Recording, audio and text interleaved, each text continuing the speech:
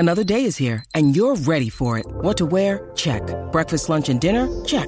Planning for what's next and how to save for it? That's where Bank of America can help. For your financial to-dos, Bank of America has experts ready to help get you closer to your goals.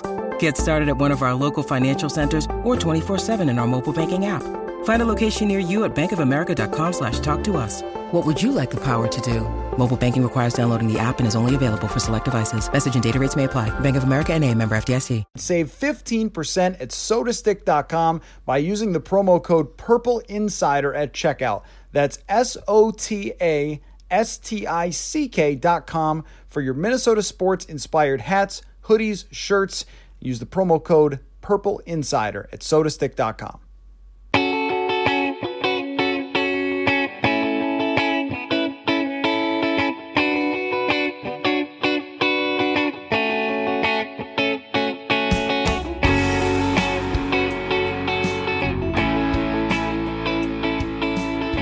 Welcome to the post-Super Bowl episode of Purple Insider. Matthew Collar along with Paul Hodowanik, and this will be the last Sunday evening where we break down NFL football game action for a very long time, Paul. And I want to start off the show by saying the Los Angeles Rams did it. They did it. How about that? That even to the very last quarter, to the last moments of the game, there was a chance that it wouldn't all work for the Rams, that it all wouldn't come together, that the needle would not be threaded, that they tried by going all in and trading away all their draft picks and all those things. It was this close again, as it was every week over the last 3 weeks, and the Rams come out on top with a brilliant drive by Matt Stafford, an overall tremendous performance by him, but especially on the final drive, the back shoulder throw to Cooper Kupp, and the Rams overcoming some very bad play calling by Sean McVay to run repeatedly on second down. I thought Clint Kubiak may have been hired, or Mike Zimmer may have been calling the plays at one point with the way that the Rams were running and getting almost nothing. And yet they found a way to overcome it, and specifically their defensive line creating pressure on Joe Burrow. And Joe Burrow, the most sacked quarterback in the league, eventually that caught up to him in the second half of that game. And still, Paul, if Tyler Boyd pulls the ball in on third down and long and crosses that first down line, I have to think the Cincinnati Bengals win the Super Bowl. That's how close this was. And I just thought that it was appropriate for the way that the playoffs were, that all the playoff games felt like anybody can win any one of these games. And what it came down to was who drives with 13 seconds remaining in a game, or what call happens, or what drop, or what bounce, or what turnover or missed field goal, or any of these things. That was the playoffs, and it was one of the most compelling playoff start to finish. And I thought the perfect ending with a really, really entertaining Super Bowl. Paul, your thoughts? Yeah, I think what the national media, what everyone was talking about coming into this game, the Rams defensive line versus the Bengals offensive line, it mattered as much as everyone talked about it. Like, I got sick of hearing about it, but oh boy, did it matter. Burrow got sacked, either tied for most or the most in any Super Bowl ever. Just based off this season, the Bengals finished with a 14% pass block win rate, which worst of any team in any game this season. I think the next worst was about 20%. So they were horrendous. You saw in the first half, Burrow was getting out faster than he had ever gotten it out all year long. So clearly they had a game plan for it, and it was working to an extent. But once they got down, or when they were in kind of a negative game script situation and they had to drop back, the Rams just ate their lunch. And it happened on the final play, the biggest play. Aaron Donald comes in and makes the game clinching play right there. And so the biggest takeaway is the Rams defense was as good as it could be. I mean, they get the one long touchdown on them happened because of an offensive pass interference call like that. You know, those go either way, but that probably should have been called. So they could have even been better than what they showed. So for me, it was just a dominant performance by the Rams defense, and a Rams defense that really, really bailed out McVay, because they were way too happy and way too content with running the ball, and it was hurting them badly. And even at the end, if the Bengals don't just run on 3rd and 1, with 48 seconds left and 2 timeouts, this game could have gone a lot differently. But it was kind of both teams at times struggling with that conservative play calling, and it really looked like it should have bit the Rams in the butt here. But their defense kept them in it till that final play, and then made the play that clinched them the Super Bowl. So this, for me, was much more about what the Rams defense did than anything else. And I think that there was a lot of questions to be asked about both coaches throughout this game. And of course, with all of the universe watching one football game, we're all going to go, why did they do this? Why did they do that? And I think that the reason Sean McVay went to running so often, and it was late in the game, they had 29 yards on 18 carries. Like, this is not working for you, and it has not worked at any point. But I think after Odell Beckham got hurt, all of a sudden McVay got a little bit shy about airing it out, and Stafford had the interception with the throw that was low, which, maybe Odell Beckham goes down and grabs it with one hand, but instead the drop off from Cooper Kupp to their next best receiver was so significant. They're also missing their tight end, and their number 2 tight end was hurt as well. So it was Cooper Kupp and a bunch of XFL players, or USFL is coming back. Like, that's what he had out there. But the offensive line of the Rams showed a little fallibility in this game too, where Cincinnati got after Stafford. They banged him up at one point. And I think that that's kind of what McVay was looking at is, well, let's try to run the ball here, get in some advantageous situations, and then throw to Cooper Kupp. But he kept going back to it over and over and over again, as opposed to trying to find some other ways to get people the ball. He goes with the pass from the wide receiver to the quarterback, which, look, I think that a wide receiver pass can work, but it doesn't work too often when you throw it to the quarterback unless you're doing a Philly special at the goal line. Like, even if Matt Stafford catches that ball, he was going to get clobbered, and I'm not even sure they get the first down. Like, what was the thought process here? The Patriots did that in the Super Bowl, and Tom Brady dropped the ball. It's just like you're throwing to your quarterback at one of the biggest moments. It reminded me of when the Saints dialed up a wide receiver pass in a huge moment in the Minneapolis Miracle game. You guys may have overthought this a little. Now, I know Joe Mixon also threw a touchdown pass, but at the goal line, it's a little different. You try some trickeration, but it felt to me like there was some overthinking there by McVay. And in the second half, the ironic thing about this is that Zach Taylor did not run enough, I thought. Their offensive line was getting beat up over and over, and Burrow was not getting much of a chance to throw the ball. They're playing from ahead. Can you get them rushing upfield a bit and bust off some runs to the outside, bust off a big screen play? That didn't happen. They kept going straight drop back, and the Rams kept getting after them. And then at the biggest moment, 3rd down and 1, where you want Joe Burrow making your plays, and even before that 2nd and 1, they take a deep shot, which I was really surprised by. There's so much time in this game. You're maybe 15 yards away from Evan McPherson's distance to kick, and he goes with a deep shot down the sideline. Why? Wasting a play there, and then the handoff up the middle into the teeth of a defensive line that was geared up for it. And then on 4th down, obviously, Aaron Donald just roasts his man. And I will say, too, about the Bengals, because yes, when you get in a game like this, if your offensive line gets beat, we've seen this year after year in the playoffs that it's hard to win, no matter what playoff round it is, but especially in the Super Bowl because they're so jacked up. And if they have Aaron Donald and Von Miller and Leonard Floyd, the same way that Tampa Bay beat Patrick Mahomes last year, that can happen. But also, I mean, there's got to be an answer for that.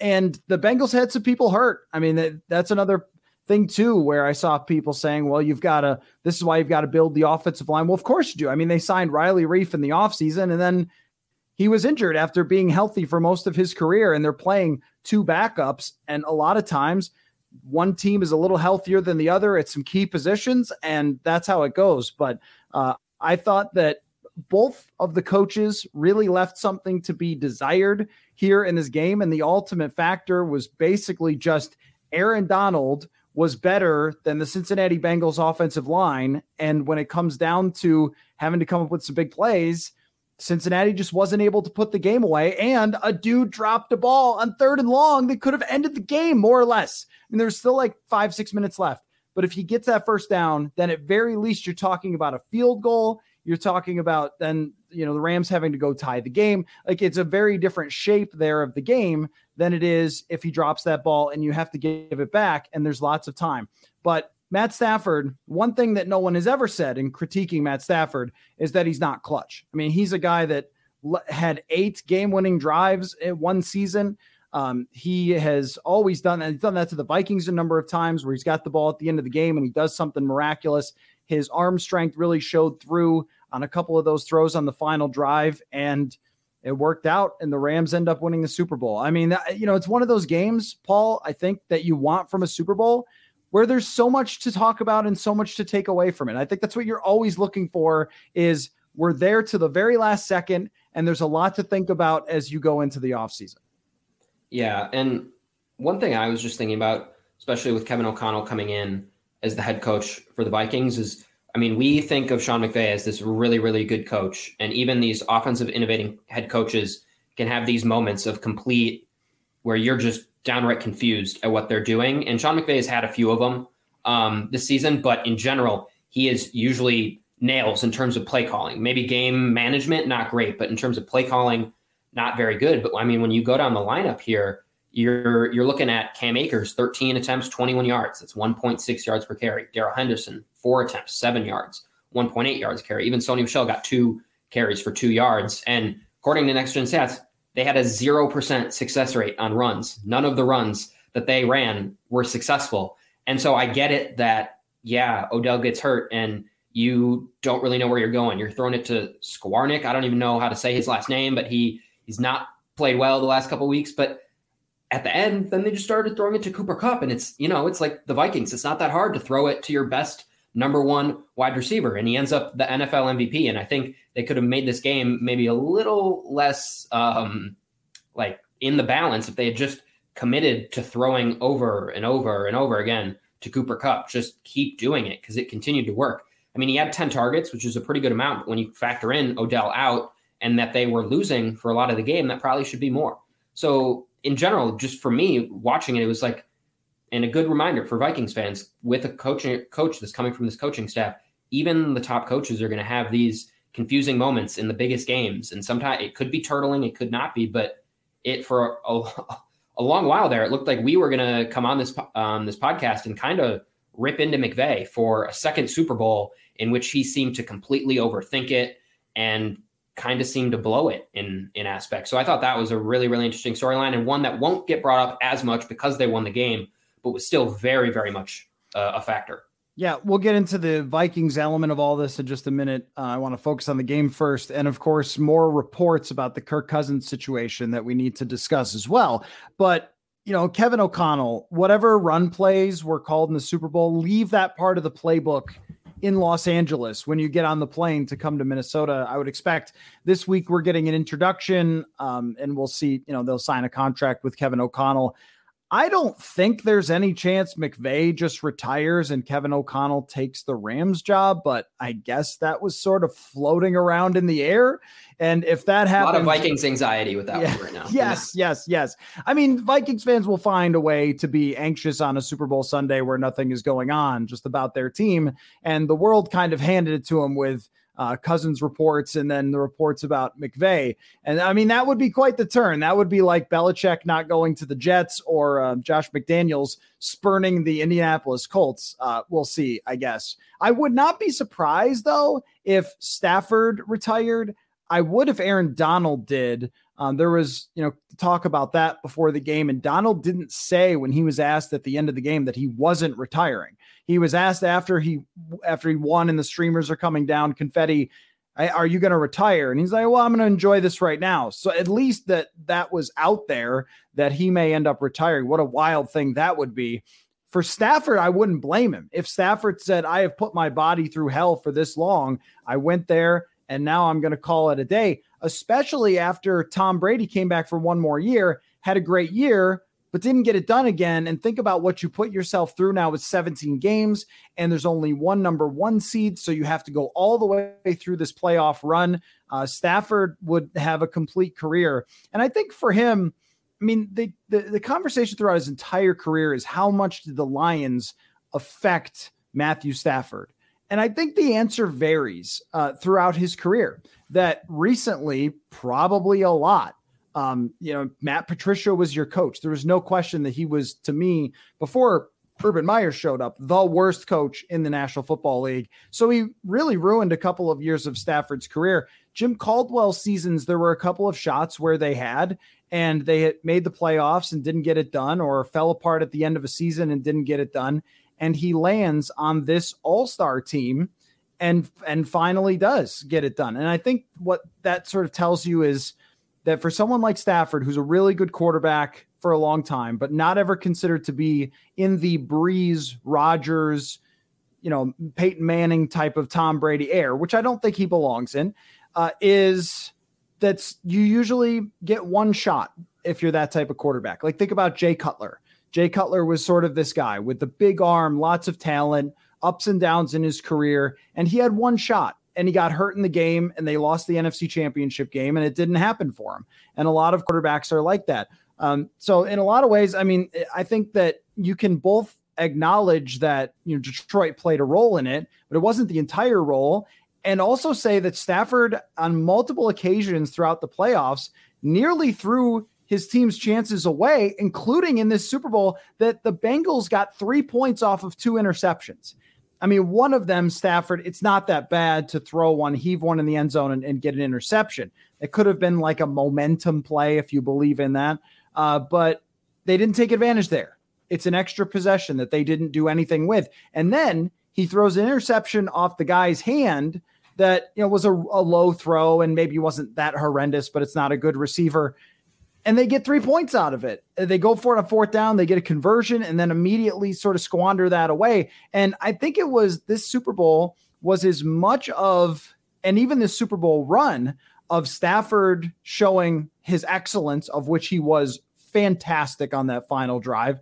And also that it always takes good bounces. It always takes good breaks. It takes the 49ers dropping the ball. It takes the 49ers not going for it on 4th and 2.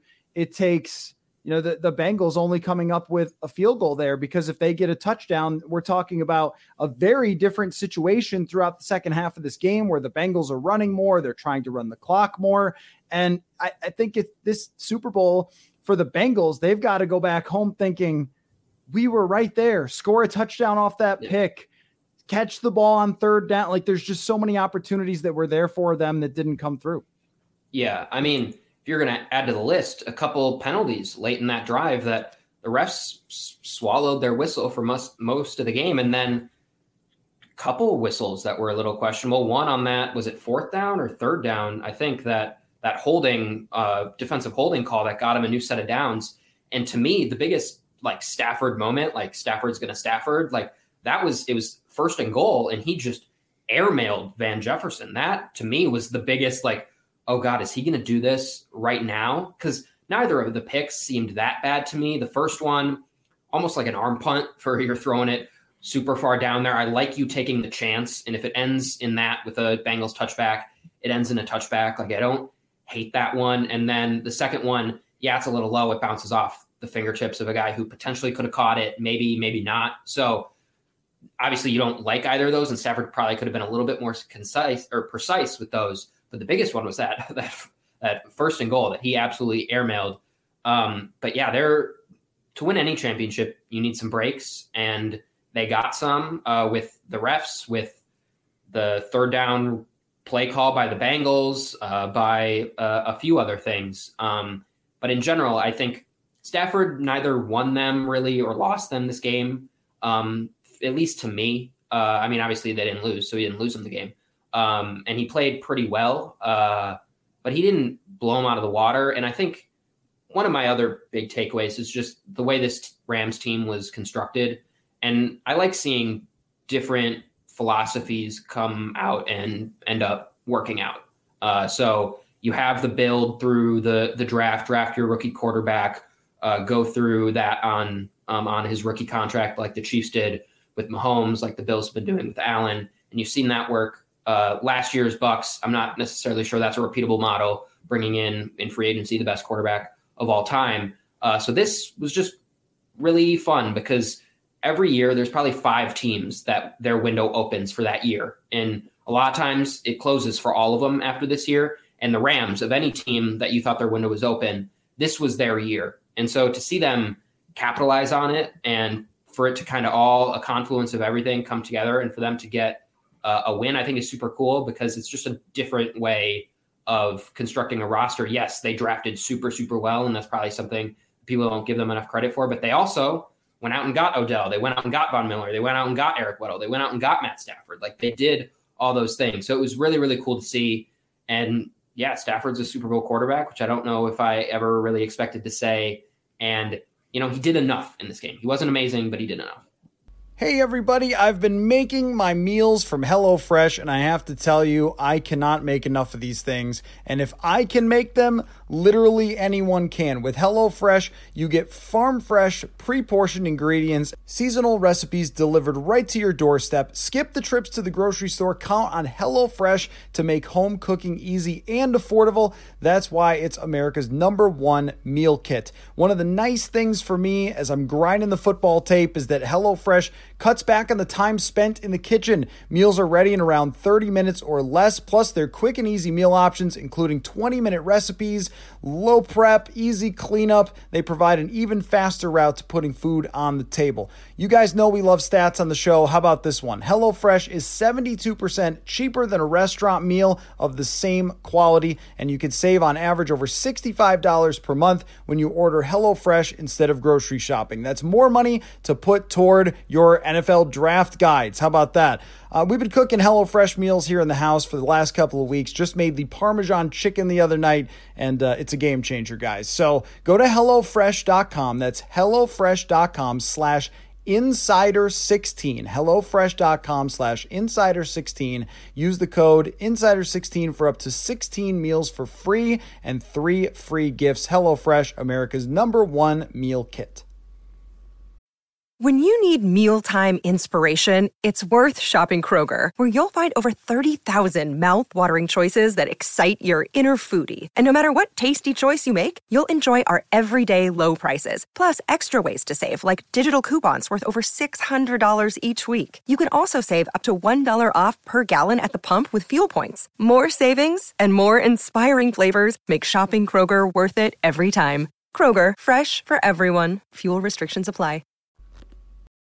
He did, and his offensive line did enough too, especially on the final drive. And his offensive line the entire season was really good. #1 in PFF pass blocking throughout the playoffs. I don't have this right in front of me, but he was one of the least pressured quarterbacks throughout the playoffs, which, it's not that Detroit never had good offensive lines, but Stafford got sacked 10 times in a single game once while playing against the Vikings.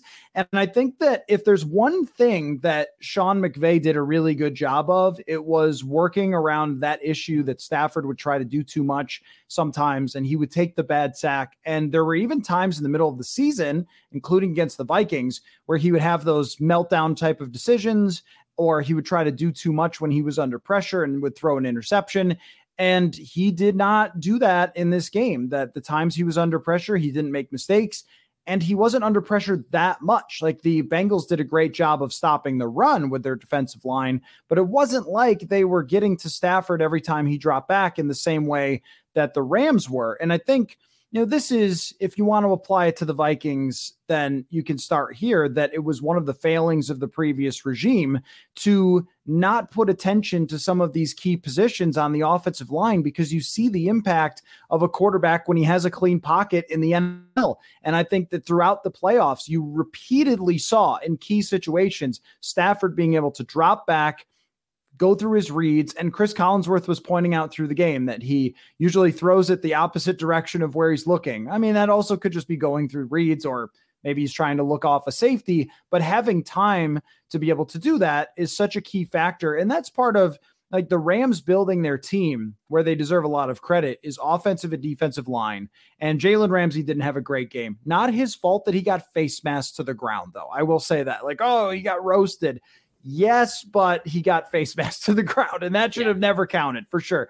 And I was ready to be upset about that. Like, I was ready, if the Bengals won, to be like, oh man, they kind of won on a really egregious offensive pass interference. But, I think that when you look all over the field, the Rams have it good everywhere. But specifically, investing in the offensive line to build really good unit there. And on the defensive line, saying one more is good. Like, let's get one more pass rusher and add Von Miller to this thing. And Von Miller didn't dominate this game or anything, but they repeatedly were able to create pressure on Joe Burrow. And I think that that's when the Vikings look at what they have now and compare it. Well, what do we have as a roster? What do they have as a roster? The offensive and defensive line are just massive discrepancies in comparison to what the team that won the Super Bowl was. And I think that same thing went for last year as well. If you were looking at Tampa Bay, saying the defensive line of Tampa Bay was phenomenal, the offensive line of Tampa Bay was phenomenal, and they were able to do it. That doesn't mean you build those units and then you just win the Super Bowl, but it would certainly have helped over the last few years to not be putting Tom Compton at left guard when he had never started before, putting Oli Udoh at right guard when he never started before. Like, these things, if you're looking at what Super Bowl teams have done to be able to apply, and there's some things that are luck or some things that maybe can't be repeated, like, oh, you just pick up Odell Beckham in the middle of your season. Like, normally that's not something that can be repeated, but building an offensive line is something that absolutely could. So if you want to start sort of applying this forward to the Vikings, but if you want to have, we can do that in a sec. If you want to have sort of final thoughts on the Rams first.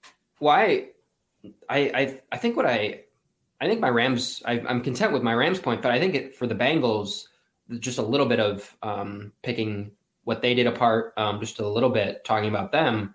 I think it just proves, if anyone was thinking that this was representative, that you don't need just a solid average offensive line, this game shows you it, because they were able to scheme, the Bengals were able to scheme a lot of things in that first half to make their offensive line seem passable. And it did for large stretches of that first half. I don't think people were really keying in on the fact that they were losing most of their battles.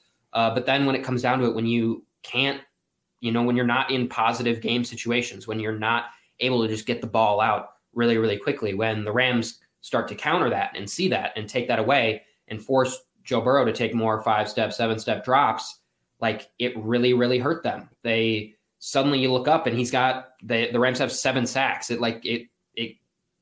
didn't expect it. I looked at the stats. I go, wait, what? They have that many sacks? Like, it kind of slowly crept up on you, but it mattered, and it mattered on that last play. So they did a lot of cool things with their team building in the way that they acquired Jamar Chase, with the chemistry that he had with Joe Burrow. And you saw how important that was around just an already solid unit of receivers with T. Higgins and Tyler Boyd. And you saw them build that defense up through free agency, which I think was a really, really masterfully done job by that front office and by that coaching staff on the defensive side to get that group. Like, that easily could have been something we were talking about this game if they won, was that defense forcing 2 turnovers, stopping the run when the Rams were consistent and wanted to keep doing it. Like, that unit played really, really well but when it came down to it, is they just couldn't survive with that offensive line. So again, this is a little bit applying it to the Vikings, but if we're kind of, looking at the Bengals and what went wrong, that's got to be their biggest thing heading into this offseason. And, I see Joe Burrow on the sideline and you want to say, God, he's going to be in a few more, and this is going to be super cool to see, but you just don't know that. If I were to take a bet, is if he's ever going to win a Super Bowl at this point, I would probably say no, with just all the teams that are there. It's just so hard to make it this far and to get it as close as they did. And they were so close, but they might not make it back here with how crazy the AFC was. So I wanted to talk a little bit about the Bengals before we moved on to the Vikings, because they deserve, a little bit.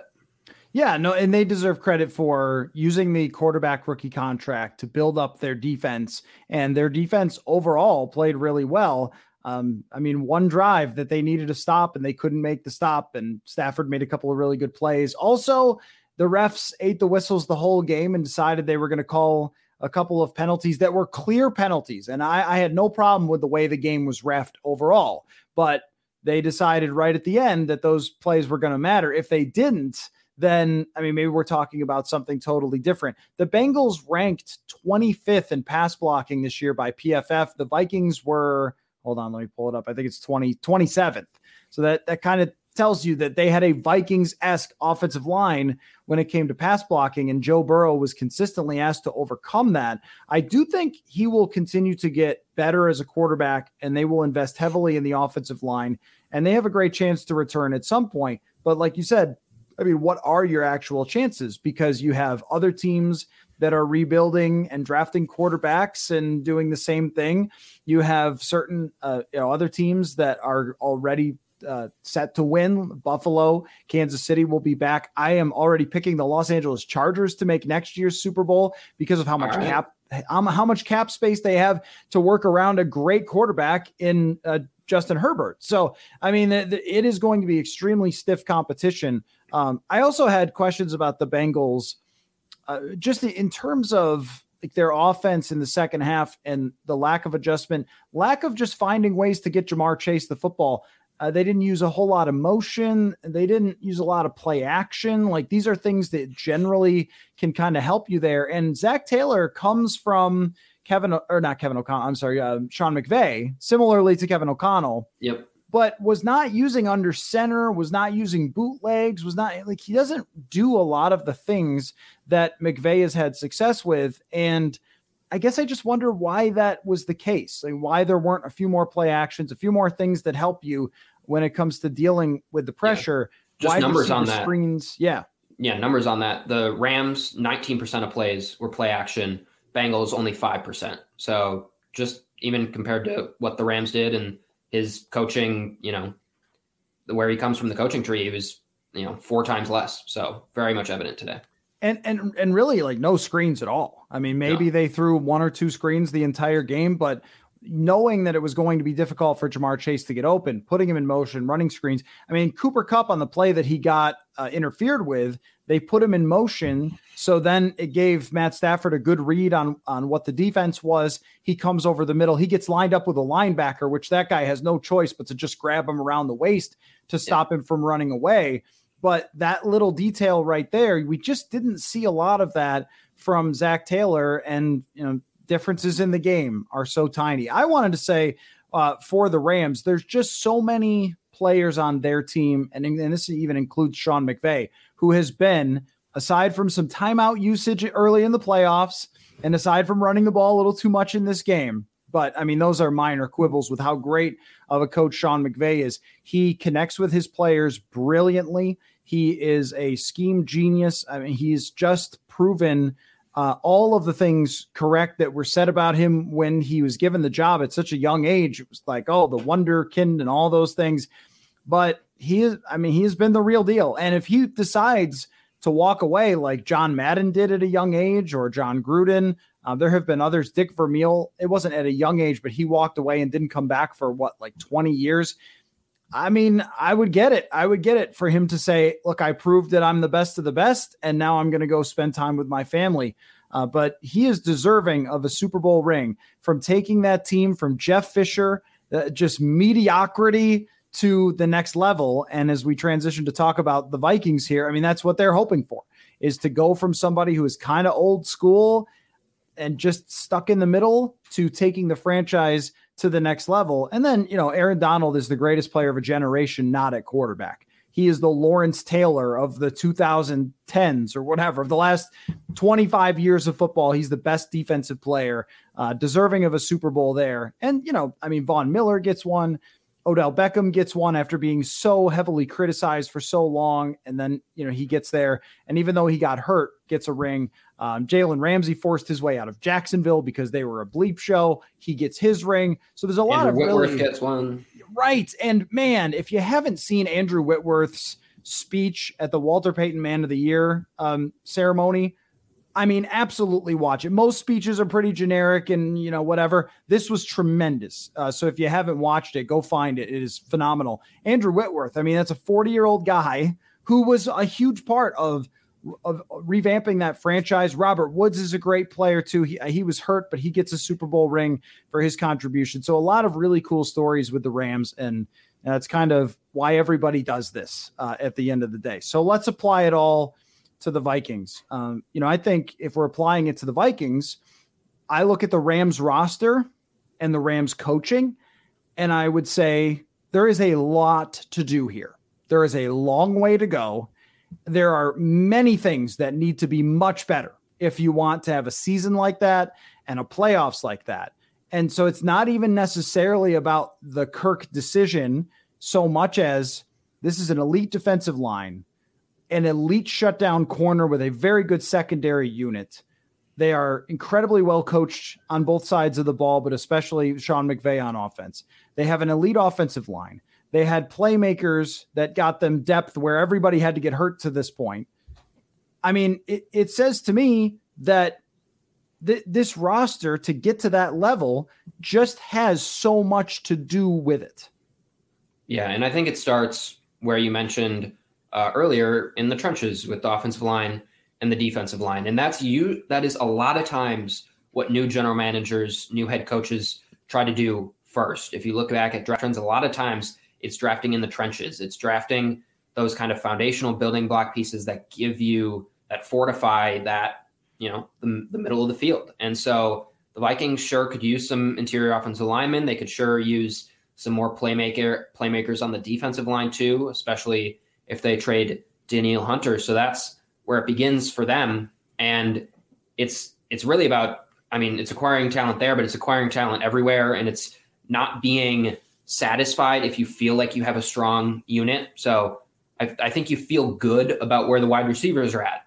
Don't get complacent with it just because you feel good. The Rams had Robert Woods and Cooper Kupp. Like, you'd feel good about that with Tyler Higbee, like Van Jefferson emerging. Like, you feel good. Then they spend a draft pick on Tutu Atwell. That doesn't really come to fruition, but they did it. And then they go out and get Odell. Like, you can't be content with where you're good, and you have to aggressively attack the areas that you're not. And it sounds like a big thing. Like, it sounds like a lot to ask, but that's because of where the state of the roster is. It is a lot to ask in a year or 2 years with where this team is at, but that's what the general manager and head coach have been tasked with. And you have a lot of individual pieces that can help be a part of that, but you just clearly don't have the depth that the Rams do. Depth meaning guys that don't even play that are on the bench, but depth also means just like your 9th, 10th, and 11th best starter. Like, it can just be depth along the talent of your starters. Like, you go across the Vikings lineup at any time on the field, there's 1 or 2 guys that would never see the field for a team like the Rams. So it's a lot to ask, but it's building that depth, and that's got to start immediately. Folks, support for Purple Insider is brought to you by Manscaped. They are the best in men's below-the-waist grooming. Manscaped offers precision-engineered tools, and they recently launched the Ultimate Men's Hygiene Bundle Performance Package. 4 million men have trusted Manscaped, and you can check out their exclusive offer for 20% off and free shipping with the code 20insider at manscaped.com. Manscaped sent me the performance package, and I could say that it's a game changer, especially when it comes to their nose and eyebrow hair trimmer called the Weed Whacker. I'm a unibrow guy, so I need to keep that in check for all the YouTube videos and streams that we do. You've probably also heard of the lawnmower as well, and they've come out with a 4.0 version, which is waterproof. It has an LED light and advanced skin-safe technology, so you don't have to worry about any nicks or cuts. Again, get 20% off and free shipping with the code 20insider. That's 20insider at manscaped.com. 20% off with free shipping at manscaped.com. The code 20insider. Unlock your confidence and always use the right tools for the job with Manscaped. Interior pressure also. When the Vikings had their best defenses in 2015, 2016, 2017, and even into 2018, I felt like that was a huge factor. I'm not saying Tom Johnson was completely responsible for this, but they had players like that. Sharif Floyd in 2015, Tom Johnson emerges. Linval Joseph was actually really good at creating interior pressure and push. That is something that they don't have at all. And if they're switching to a 3-4, and I'm using my finger quotes because there's no such thing anymore. In fact, if you want to see how it is used, watch what the Rams did, where they have the two outside linebackers. There's usually one regular linebacker or maybe two linebackers in there.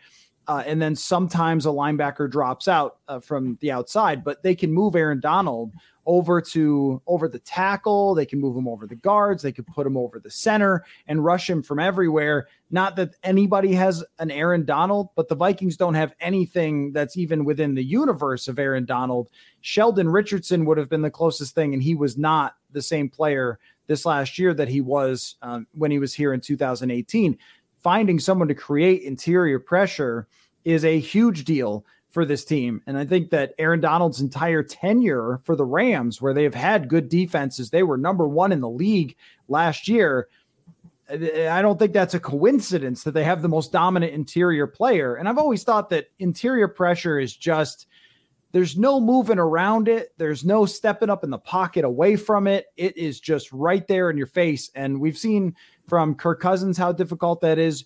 Joe Burrow has escapability, but was not able to escape in this game because so much of the pressure was coming right up the middle. That's something that they severely have to address. And even if Jalen Ramsey got beat on a single play, and then there was one other one where he was too aggressive and missed the tackle, Jalen Ramsey is a great player. And in this game, in the second half, there weren't a whole lot of opportunities for Cincinnati to throw against Jalen Ramsey.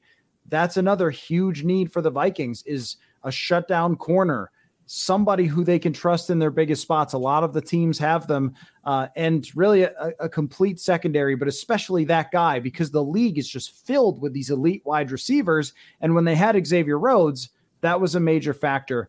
I think all those things are a big deal when we're talking about separating the team that won the Super Bowl from the Minnesota Vikings. Now, on the matter of Kirk Cousins, there was another report, this from Tom Pelissero, that the Vikings want to stick with Kirk Cousins. And I would just say this, and give me your opinion, Paul. The last time the Vikings signed Kirk Cousins to an extension, they said nothing. I mean, nothing. Like Courtney Cronin and I did a podcast right before it, of course, in like typical Jinx fashion, right before that, maybe a week before, where we talked about how this could play out through the whole summer, how Kirk doesn't have to sign necessarily. There was no buzz. There were no insiders. There was no Rappaport, LaConfora, Pelissero, Fowler, anybody saying a thing about what the Vikings would do, because that is the fashion that they have operated with from the very top with the Wilfs in terms of leaking stuff out. Think about the reports that have come out this year from insiders. Jim Harbaugh, nope. President of Football Operations, Rick Spielman, nope. Deshae Townsend as the defensive backs coach, nope, that's not happening either. And Mike Pettin as the defensive coordinator, that's also not happening. Like, there have been a lot of things that they just have not been dialed in on. And so I guess I would say that the reason the Vikings would want it out there that they love Kirk and want to keep him is to set up plausible deniability, which is when they go to the negotiating table, they could come away if he doesn't want to sign whatever they want him to sign and say, well, look, we loved him. Look at all those reports from before. We loved Kirk Cousins, but you know what? He wouldn't sign the contract that we wanted to offer him. And you hate to see it. We just had to trade him. The Lions did the same thing with Matthew Stafford. I looked this up. Brad Holmes, their GM, said, I had all the intention in the world of keeping Matt Stafford, but he wanted to be traded. Darn, had to do it. That team was going to tank from day one. So I think that I got a lot of messages from people. Are they really going to do this or whatever? I would say just take a deep breath. And we're going to have to just see how this plays out, because I don't think that the connected people have been very accurate. And I also think that there is a lot of reason to say you like Kirk Cousins and want to stay with him. There is no reason to say, no, we're done. And also, just to add one more thing, Paul, the Indianapolis Colts look like they're finished with Carson Wentz. So now you've got Tampa Bay, You've got Indianapolis. These are win now teams. You've got Pittsburgh. You've got New Orleans. All these teams are going to be quarterbackless, and there's going to be musical chairs, and someone's getting left without a chair. And if they come to the Vikings with a first-round pick, how would you say no? Considering all the things we just talked about to get from point A to having a Rams-level roster. So there's my rant on it, Paul. Yeah, I take it very similar to you. Every time you see those pieces of information, you have to ask, who wants that to be out there? And the Vikings, there is no reason the Vikings would want it out there that they want to get rid of Kirk Cousins. It kills all their leverage. If a deal doesn't happen, because sometimes you can't agree on value and something doesn't happen, then Kirk comes back and the entire world knows that you didn't want him back. Like, that is not a situation that you want. There's no reason before the head coach's first introductory press conference for there to be a clear distinction of where the Vikings are going to go. So I would expect Kevin O'Connell gets introduced. I expect on Kirk Cousins, he has some sort of answer expressing a little bit of confidence in Kirk Cousins.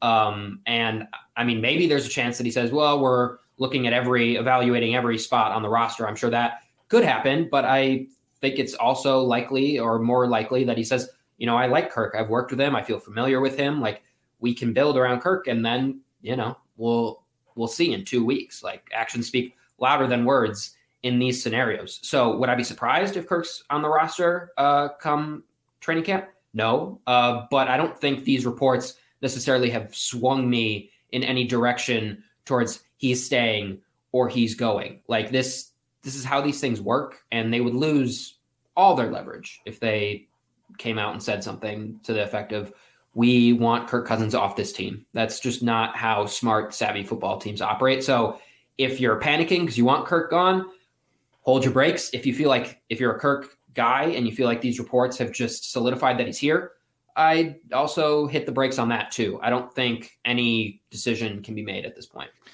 That's what I'm saying is, when it comes to all this, I don't know what's going to happen. I don't know what they're thinking or what they're debating in the front office. I do think that when you make the phone calls that you say, hey, do you guys see what Matt Stafford just did? That could be you, right? I think it actually helps their case if they want to trade him away, because I just don't see a path. And if I did, I would tell you, but I really don't.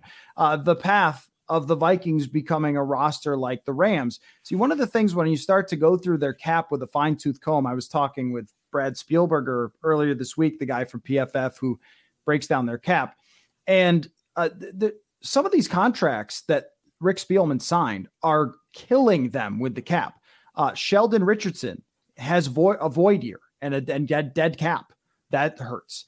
Anthony Barr's dead cap, I think, is like $10 million because they added the void years. So when anyone tells you that the cap is a myth, it most certainly is not, because the bill comes due eventually. So when you moved all that money to win now last year, which was just absolutely egregious by Rick Spielman and the front office, you end up with having to clean up that mess as Kwesi Adolfo-Mensah, and that's why there's so much over the cap right now, and there's so much work to be done. That makes it a situation where you can't build a roster as strong as some of those teams that we just talked about trading Cousins to potentially, where you would try to make that case. But I do think in every one of those conversations, you're saying, Stafford didn't win a whole lot of playoff games himself, and he got on a great team, just like the one you have, Bruce Arians, or just like the one that you have, Dennis Allen, who is now the coach of the Saints. And I think we're actually, tell me if you agree, approaching where Kyler Murray suddenly becomes interesting to discuss. I have never really wanted to go down the Deshaun Watson road of talking about Deshaun Watson and the Vikings until there's some reason that I have to step into that sort of snake pit that is the Deshaun Watson conversation. But Chris Mortensen coming out with the report that Kyler Murray is this, that, and the other thing, which is just, I don't know, seems like a negotiating tactic by the Cardinals and not a good one. If things are bad in Arizona with Kyler Murray, I mean, no one's talking me out of that idea because Kyler Murray and Justin Jefferson would be a phenomenal combination. The options are just so many with Cousins and with the way to rebuild this team that it feels like how would you know right now? That's the one thing I keep coming back to with these reports. How would you know right now that when you don't know what phone calls the Vikings are going to get, you don't know what offers they are going to give Kirk Cousins, you don't know anything because the Super Bowl hasn't even happened yet. Like these teams have not started their offseason process. We have not gone to the combine where everybody talks. How would you be so confident that that's the direction that they're going to go? And that's why you start to question who wants this being said. And that's where I think we have to do our read between the lines. I don't think Kevin O'Connell has been grinding Malik Willis tape. I don't think he has I doubt he has much of an opinion on any of these quarterback prospects. So right now, maybe his quarterback is Kirk Cousins because he doesn't really know the other options. He's been designing run plays and trick plays for the Rams for the Super Bowl. Like until he gets in this job and is doing it day in, day out, and he's working with Kwesi, and you see exactly the quarterbacks that are on the market, exactly the free agent bridge quarterbacks you could have. Like all of these things are unknown. Like who's out there? Is Derek Carr available? Is Aaron Rodgers going anywhere? Is Russell Wilson going anywhere? Like what is happening? No one knows. And so for any definitive answer for any conclusion to be drawn at this point, I think is wrong. And it very well could be in 2 months. Very well, Kirk Cousins could be on this team and he could have a contract extension or he's playing into his final year of his deal. But none of that is known at this point. All right, here's how I want to wrap it up. I want you to give me one thing that you loved about this season, the 2021 season that you'll never forget and that you thought was great. And one thing aside from the Kirk decision that you are most interested in, because obviously the Kirk decision is going to, dominate our conversation. But one thing aside from that you are most interested in. I think I'll look back on at least this Vikings season as like the game that the season they couldn't ever play a game that didn't come down to like the final play.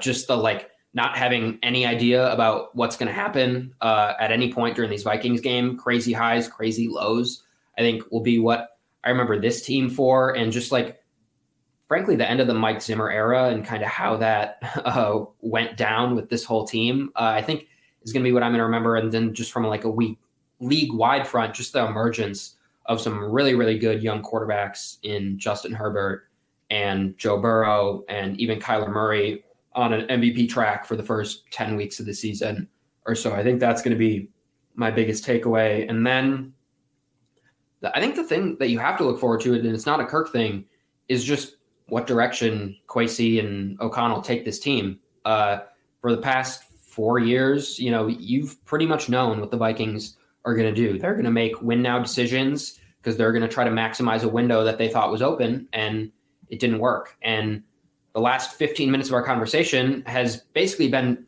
we don't know what's going to happen. And I think that's the most fun aspect is we go into every day and nothing could surprise us with this team and what happens. And that has not been the case. Just from like the Super Bowl party I was at, like the 15 people that were there, like there was so much like excitement about what the Vikings could be. And whether that is with Kirk or not, there were plenty of discussions about that, but it's just, there's so much that could possibly happen. So I think that has to be what you're looking forward to. And one of the highest draft picks that they've had in a while. So even a better chance to get a really blue chip talent, I think is really exciting.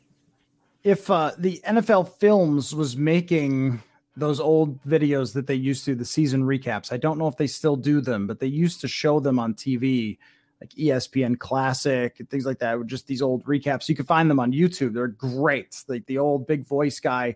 It would be, the Vikings are a team in transition as Kevin O'Connell takes over as the new head coach. That kind of thing. And just to address the second part first, it's not knowing what's going to happen and not having it being predictable, because last year, I was a little surprised that they got a second nose tackle, but I even predicted it on a previous episode. Like, I think that they might, because they gave up 6 rushing touchdowns in a game, just react to that and try to sign a fat guy. Look, they're not really addressing the line except for a mid-round draft pick. It became so predictable that even unpredictable games were predictable in a lot of ways. The roster building was predictable. The draft was predictable. And now you get something that we just are constantly learning about. And that is the most interesting part. And also who's staying and who's going. Like, who have they assessed that's worth it? Who's not worth it? How will they approach free agency, the draft, quarterback element of the draft? Even if they keep Cousins, the quarterback element of the draft is still really significant, because if he doesn't have a contract extension by the end of April when they draft, then quarterback becomes at the very top of the list, because you're talking about a lame duck quarterback. And maybe it's even a Sam Bradford situation where they take that all the way into the summer and still end up trading him or keeping him. I mean, it's hard to say.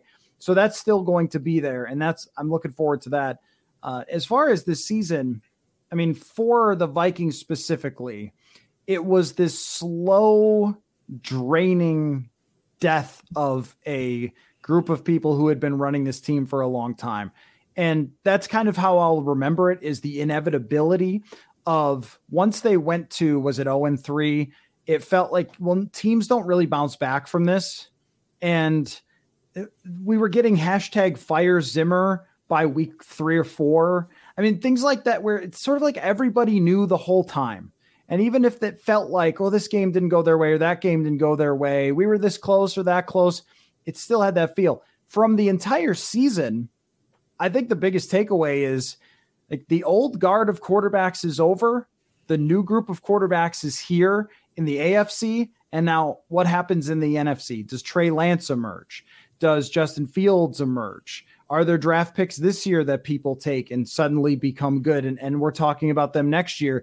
The NFC has a lot of work to do to catch up in the quarterback race, but that's going to be really fun for years. And this was the year that it sort of shot to the forefront of the conversation that a new wave is here. And I'll kind of remember it for that. And hey, I mean, the year that the Rams pulled it off by doing something that so many teams have tried so many years before, saying we're going to build on last year's team and go all in and trade all of our draft picks. Usually it blows up. It didn't for them. And I wonder how the league will respond, because everybody tends to look at Super Bowl teams and say, we want to be like them. We want to do the same thing. So are people trading first round picks around? I don't know. So there's a lot to discuss going forward. So Paul, this playoffs has been really fun with you to get together after all of these games, but we are going to continue to do this. We're going to have shows still coming out on Monday. We're going to do hot routes. We'll have some fun discussions, a lot of offseason stuff. And look, I mean, Carson Wentz was traded on February 18th last year. So Twitter's up, everybody. When's your jury duty? When do we schedule and pencil in the trade? That tomorrow. Oh, all right. Get ready. If you're listening to this now, there might already be a Kirk deal out there. Who knows? Yeah. I didn't even realize that. I think that's tomorrow. You got to get your sleep in. Oh gosh. Well, let's hope that I can get myself out of that quickly. Yes, we'll see. Yes. But at least we know a trade won't be happening tomorrow, because Kevin O'Connell will be partying. So thank you for all of your hard work, Paul, and we will talk again next week. Thanks, Matt.